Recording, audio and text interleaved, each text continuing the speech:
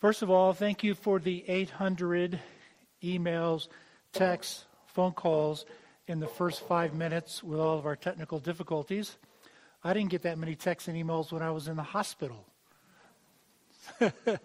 So you're all paying attention. That's what it told me. And let me just say a word to our technical people. I just love you guys. If you're all here, I'd have you stand up, turn around, and look at them, and applaud. Just go ahead and applaud for them anyway in your houses. Thanks for taking care of all of this. Second of all, let's dispel some rumors. Yes, I was in the emergency room this week. No, I was not admitted to the hospital. No, I don't have coronavirus. Yes, I had a kidney stone and diverticulitis, whatever that is. And all I know is it's not very pleasant. I hope you never get it. Yeah, it's great. I'm doing better today, just a little weak. But no, I'm not going to die. Well, maybe not. At least not right now. Okay, so we are in a series, kind of a long series. It didn't intend to be this long, but with all that's happening, I thought we'd extend it. Songs of the Redeemed. So we started the first half in our Lent proper, looking at the Songs of the Redeemed out of Revelation. So we stepped over into the throne room and looked at it from there. And then for the second half, kind of our extended Lent, if you will, we've stepped back into our world and taken a look at what goes on. We have a natural thing going on, a natural metaphor. We're wearing masks everywhere I go. We have masks. And so we're getting used to this idea. And so it's exactly what the metaphor that Paul used. When the veil or the mask is taken off, what happens? So today we're actually going to be talking about when the mask comes off, what is life like with our neighbor? So we started out 2 Corinthians 3, that when a person turns to Christ, the mask comes off. And so there we talked about the fact that we can look accurately into the mirror and we can see the glory of the Lord. But at the same time that is happening, just like with Moses, we begin to reflect the glory of the Lord even more. So we get to see it more deeply as we gaze, and we get to reflect it even more.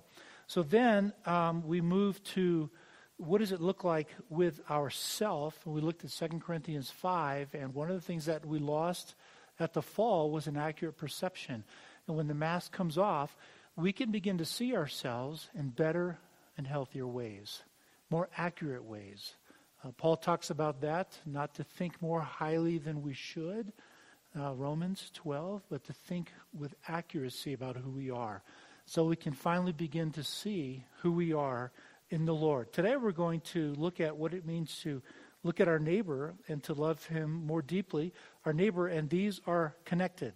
So in Matthew chapter 22, when Jesus was asked a question about the commandments and the law, Matthew chapter 22, verse 34, hearing that Jesus had silenced the Sadducees, the Pharisees got together. So one of them, an expert in the law, I love that, tested him with this question, "Teacher, what is the greatest commandment in the law?" Jesus replied, "Love the Lord your God with all your heart, with all your soul, and with all of your mind." It's a quote out of Deuteronomy. But then he goes on. This is the first and greatest commandment. The second is like it. Love your neighbor as yourself. Now this is a quote from Leviticus 19. All of the law and the prophets, the entire system that God is looking at, all of the law and prophets that God that put in place, the system, hang on these two commandments. And they're all dependent on that. So it's a quote from Leviticus 19, verses 18 and 34. Why would God need to tell us to love one another? Why would he even need to tell us that? And it's interesting that second commandment occurs in the section in Leviticus, chapter 19, which is talking about holiness, becoming like God, being transformed. I argue being transformed back into the image of God. Now we know in the New Testament that takes the image of Christ. But why would he have to tell us to love one another? Isn't that natural? No, it's not. It's not natural, not in a fallen world. Don't be deceived. We have been raised in a county, or a culture, I should say, where this principle has been taught for a long time. We're used to it. But it's not natural travel with me to some of the third world countries and you'll see what I'm talking about. No, it's not natural. So God would have to tell us that. But then the command goes further. He says that you should love your neighbor as yourself. This was the topic last week. You can only love your neighbor as well as you love yourself. They go together. They go together. So how do we appropriately love ourselves? Well, let's remember why we were created to begin with. We were made as relational beings. Remember we said at the very back early on, we were made in the image of the triune God, the God who relates perfectly together, the three persons of the Trinity. And we're made in that image. So we were created to find meaning in our communities. That's where we locate our identity, our significance, is in our communities. We are created to help each other find individual worth in our relationships as with one another. Further, our creation as male and female was designed to be understood in relationship. I argued last week that with the fall, instead of being man and woman, it became man without woman and woman without man, or man and woman against everything else. And so even our masculinity and our femininity is properly defined in the context of each other. I've said many times to some of the women, if you want to know if you're pretty, don't go look at the magazines. They're going to give you a picture that's not even achievable. Ask me. Ask one of the guys. I love the women in our church. I just love watching them, the way they dress, the way they do things, and they are so delightful to be around. So femininity is best defined in the context of masculinity, and vice versa. So all of society was designed to endow meaning. Our communities, our fellow workers, our families, our marriages, on and on and on. It was designed and created by God to endow meaning and purpose with each of our lives. The problem is that these relationships all became the means for our own benefit. Our relationship became the means for our own benefit. Adam blamed Eve. Eve blamed the serpent. Cain blamed Abel. And on and on and on it goes. This began, you can think of it as a pun, humanity's inhumanity with each other.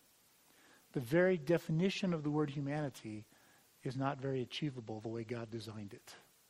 So this began the whole process of humanity showing inhumanity to each other. The root of all of this is the dethroning of God to be replaced by ourselves. If you will, the coronation or the crowning of ourself as king. And that's what we call autonomy. We looked at this way back in the fall when we began the For or Against series. Mark said that was one of our causes. We've looked at it last week. We've looked at it many times. The problem is us. Autonomy. Okay? So Paul, he can begin his section on the sinfulness of God, Romans 1:18 through 3:20, with the idea that we've replaced God with a self. So Romans 1:18.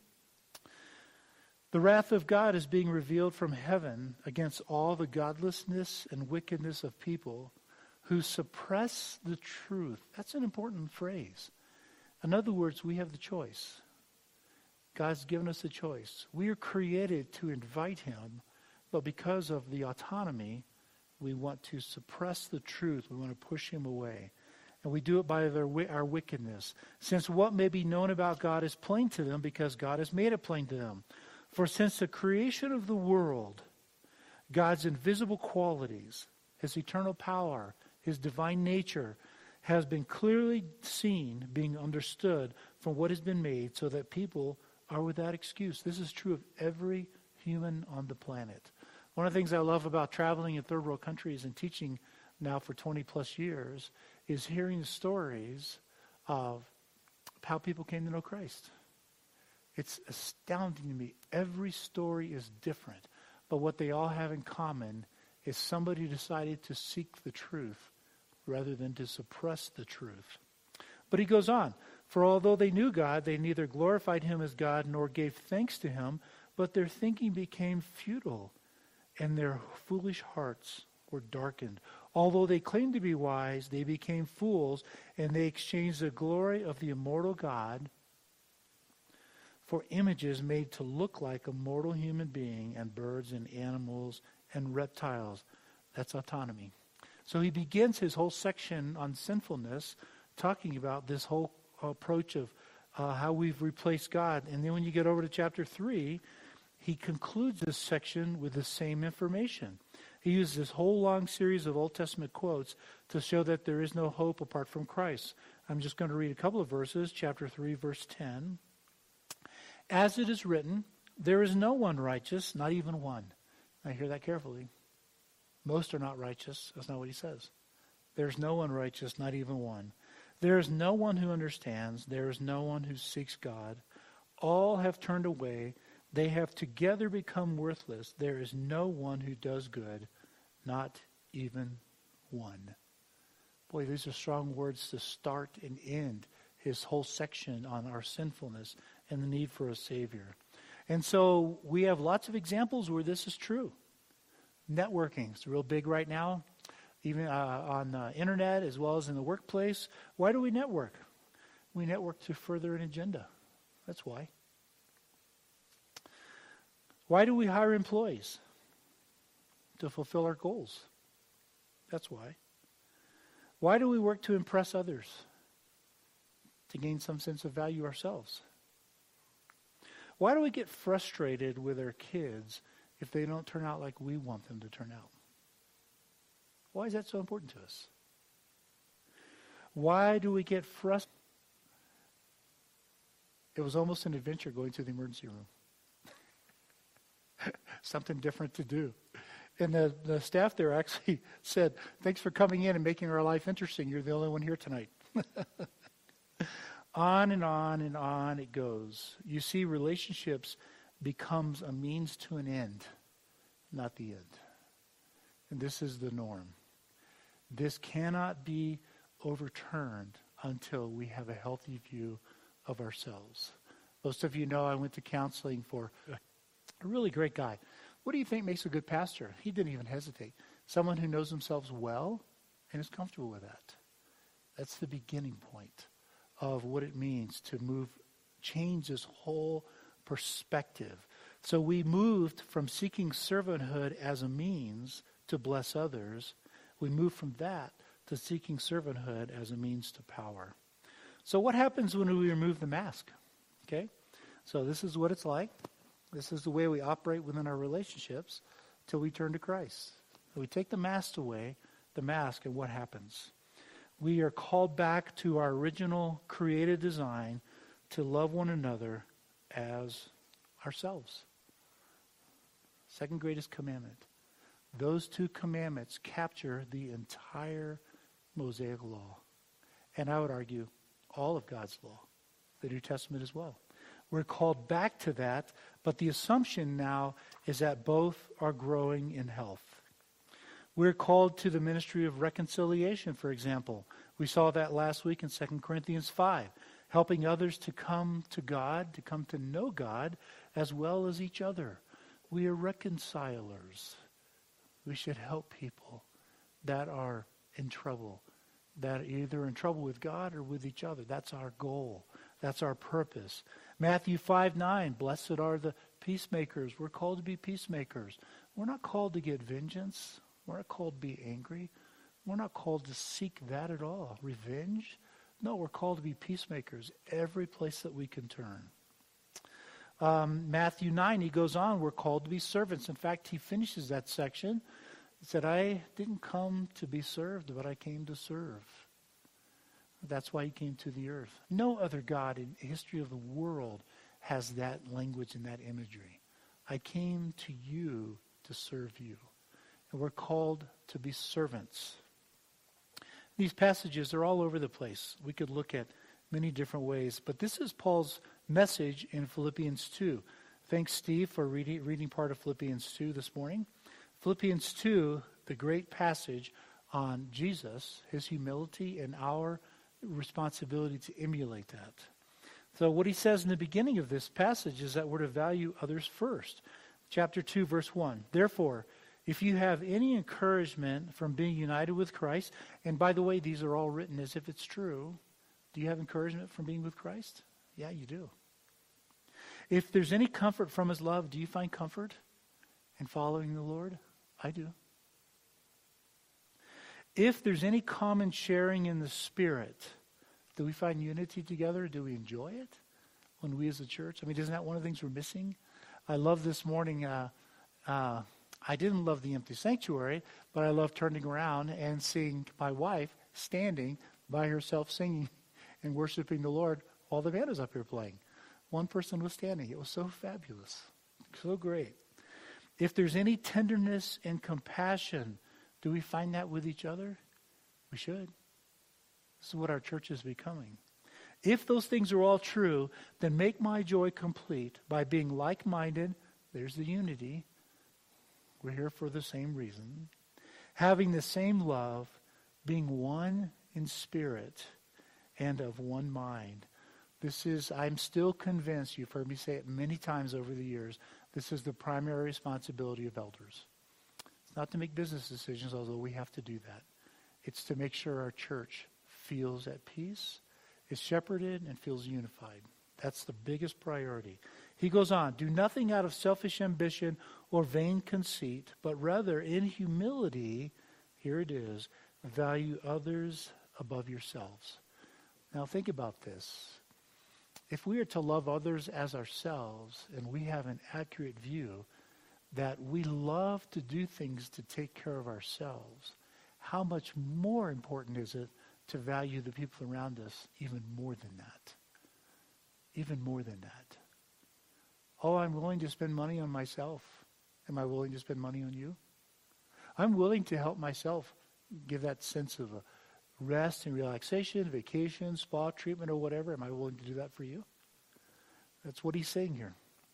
In humility, value others above yourselves, not looking to your own interests. He didn't say don't look at your own interests. He says, but not looking to that, but each of you to the interest of the others. Then he goes on in the second section, the famous passage about Christ, and here's the example of what we are to be like. In your relationships, verse 5, with one another, have the same mindset as Christ Jesus, who being in the very nature God. He didn't give this up. He did not even consider this equality with God as something to be used to his own advantage or to be held on to. But rather, he made himself nothing. Could have stayed where he was, but he didn't. He made himself nothing by taking the very nature of a servant, being made in human likeness. And being found in his appearance as a man, he humbled himself by becoming obedient to death, even death on the cross. That's how valuable we are. Rob and I have had many discussions over the years about some of our music talking about we're not worthy. This statement seems to say the opposite. We are so important that God went after us to the point of sacrifice.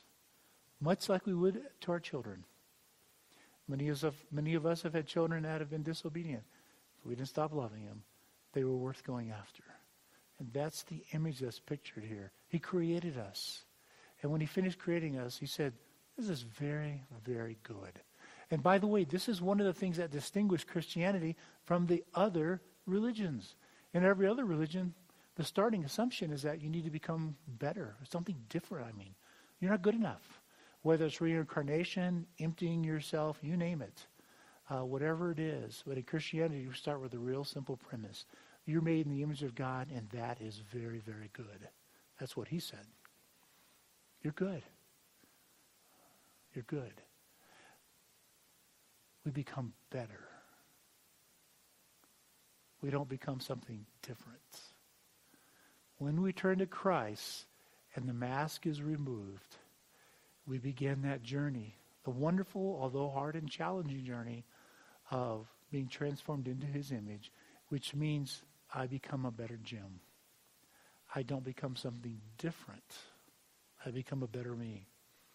And so Therefore, the result of this, verse 9, God exalted him to the highest place and gave him the name that is above every name, that at the name of Jesus every knee should bow in heaven and on earth and under the earth, and every tongue confess that Jesus Christ is Lord, to the glory of God the Father.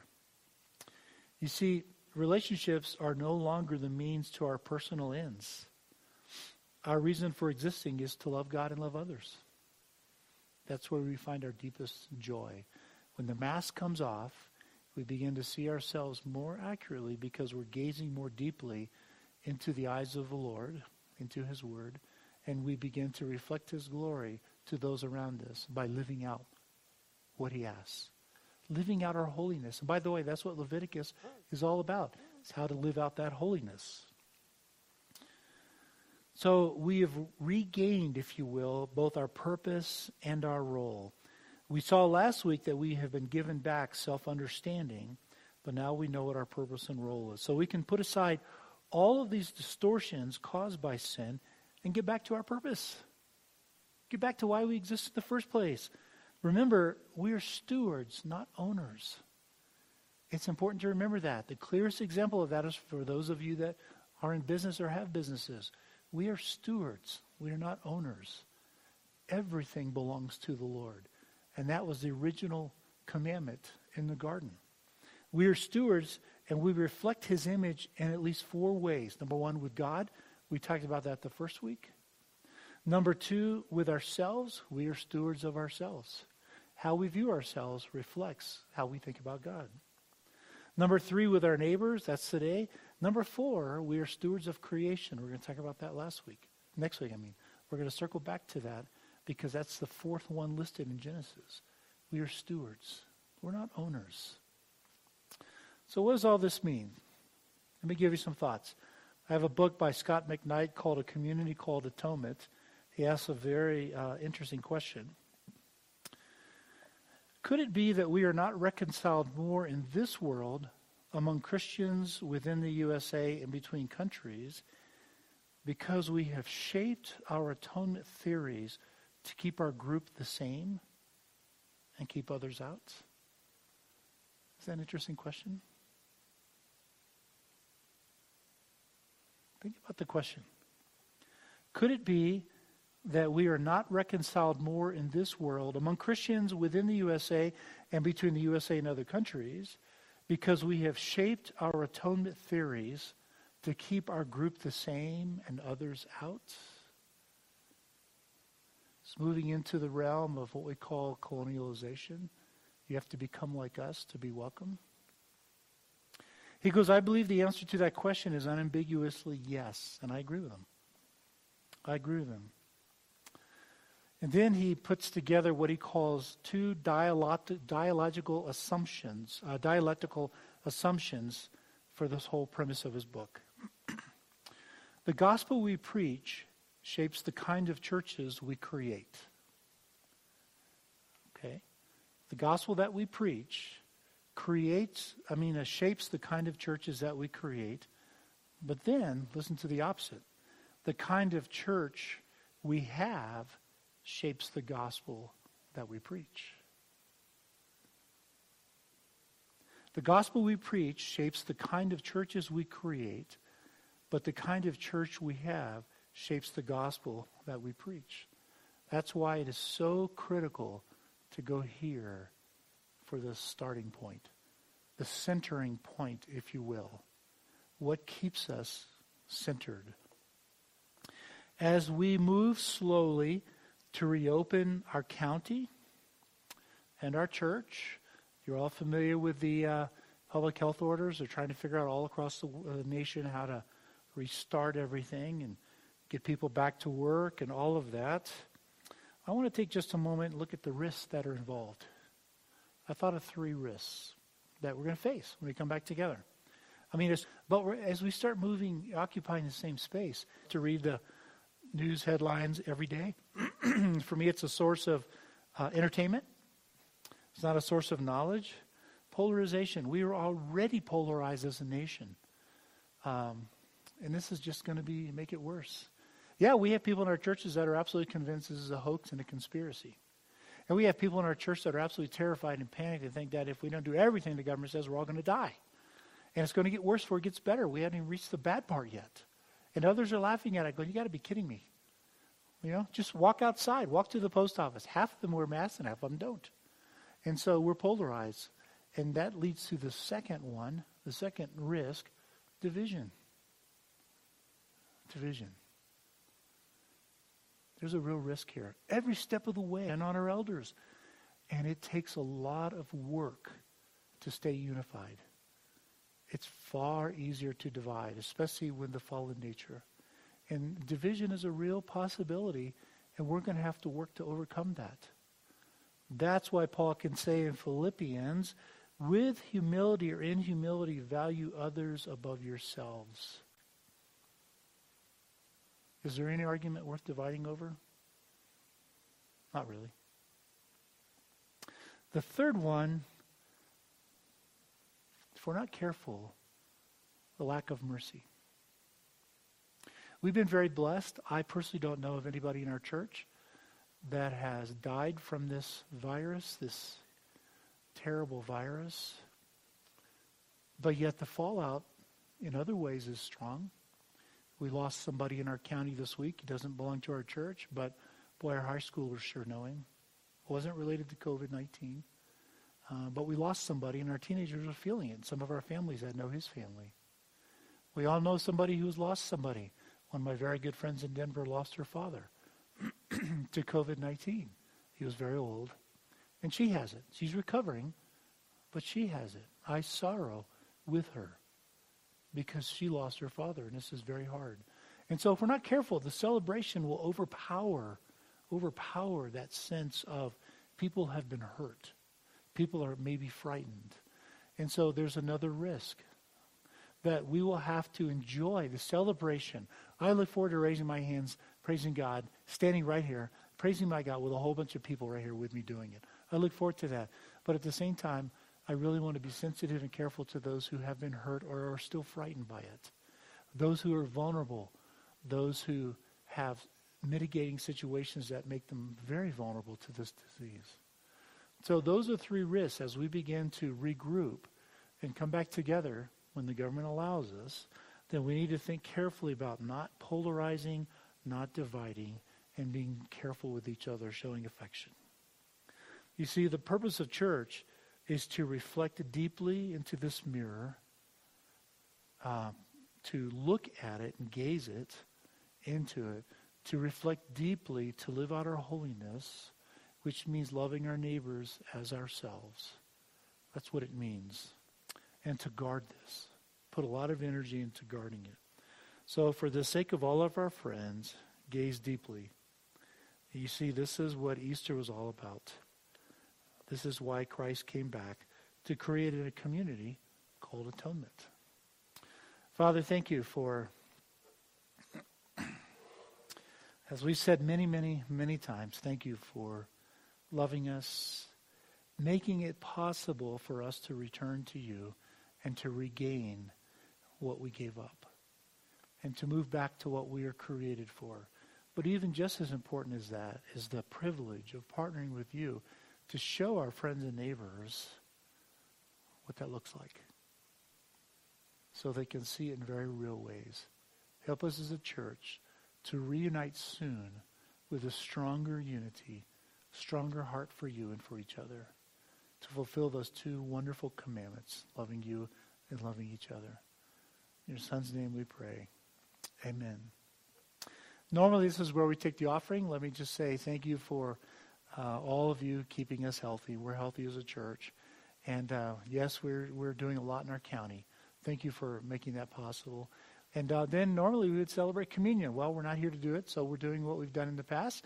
It's a nicer day today, so we're doing drive-through communion from 11:30 to 1:30. Let me invite you. We've moved the communion to the back doors by the kitchen here. So just drive in along, come back here and let us serve you communion. We'll have the mask and all the things that we're supposed to have to keep you safe, and you can keep us safe. We look forward to looking in your eyes and blessing you and praying for you. Thank you.